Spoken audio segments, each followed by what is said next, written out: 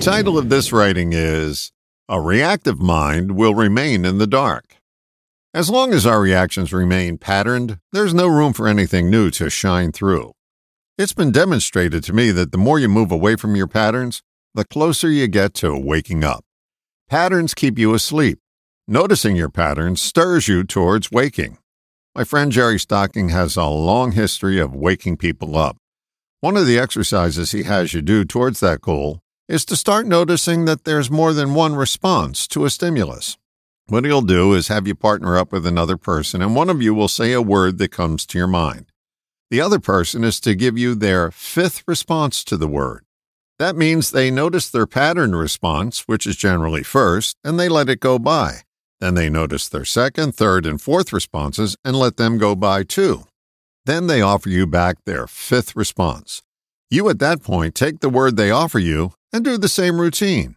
Notice and let your first four responses go by, and then offer them back your fifth.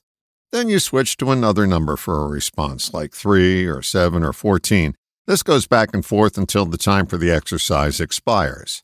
Best as I can tell, the exercise has two purposes. One, to show you that you have more options when it comes to responding, which allows you to be more flexible in any situation, thereby having you become the stimulus rather than the response.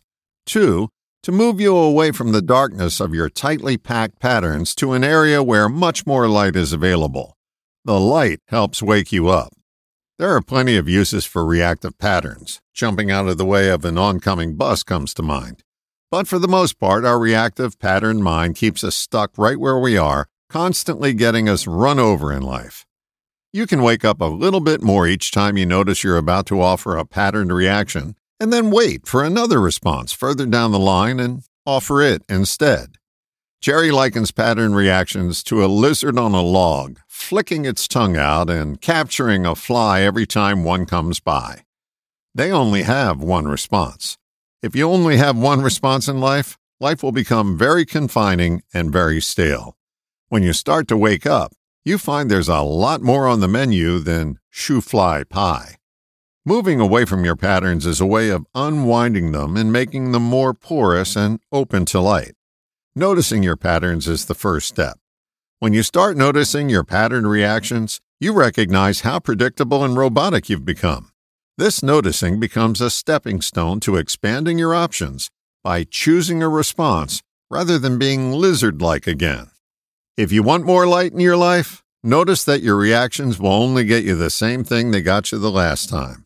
Then start moving away from your reactions by moving down the line and choosing a response. It's a refreshing way to wake up. All the best, John.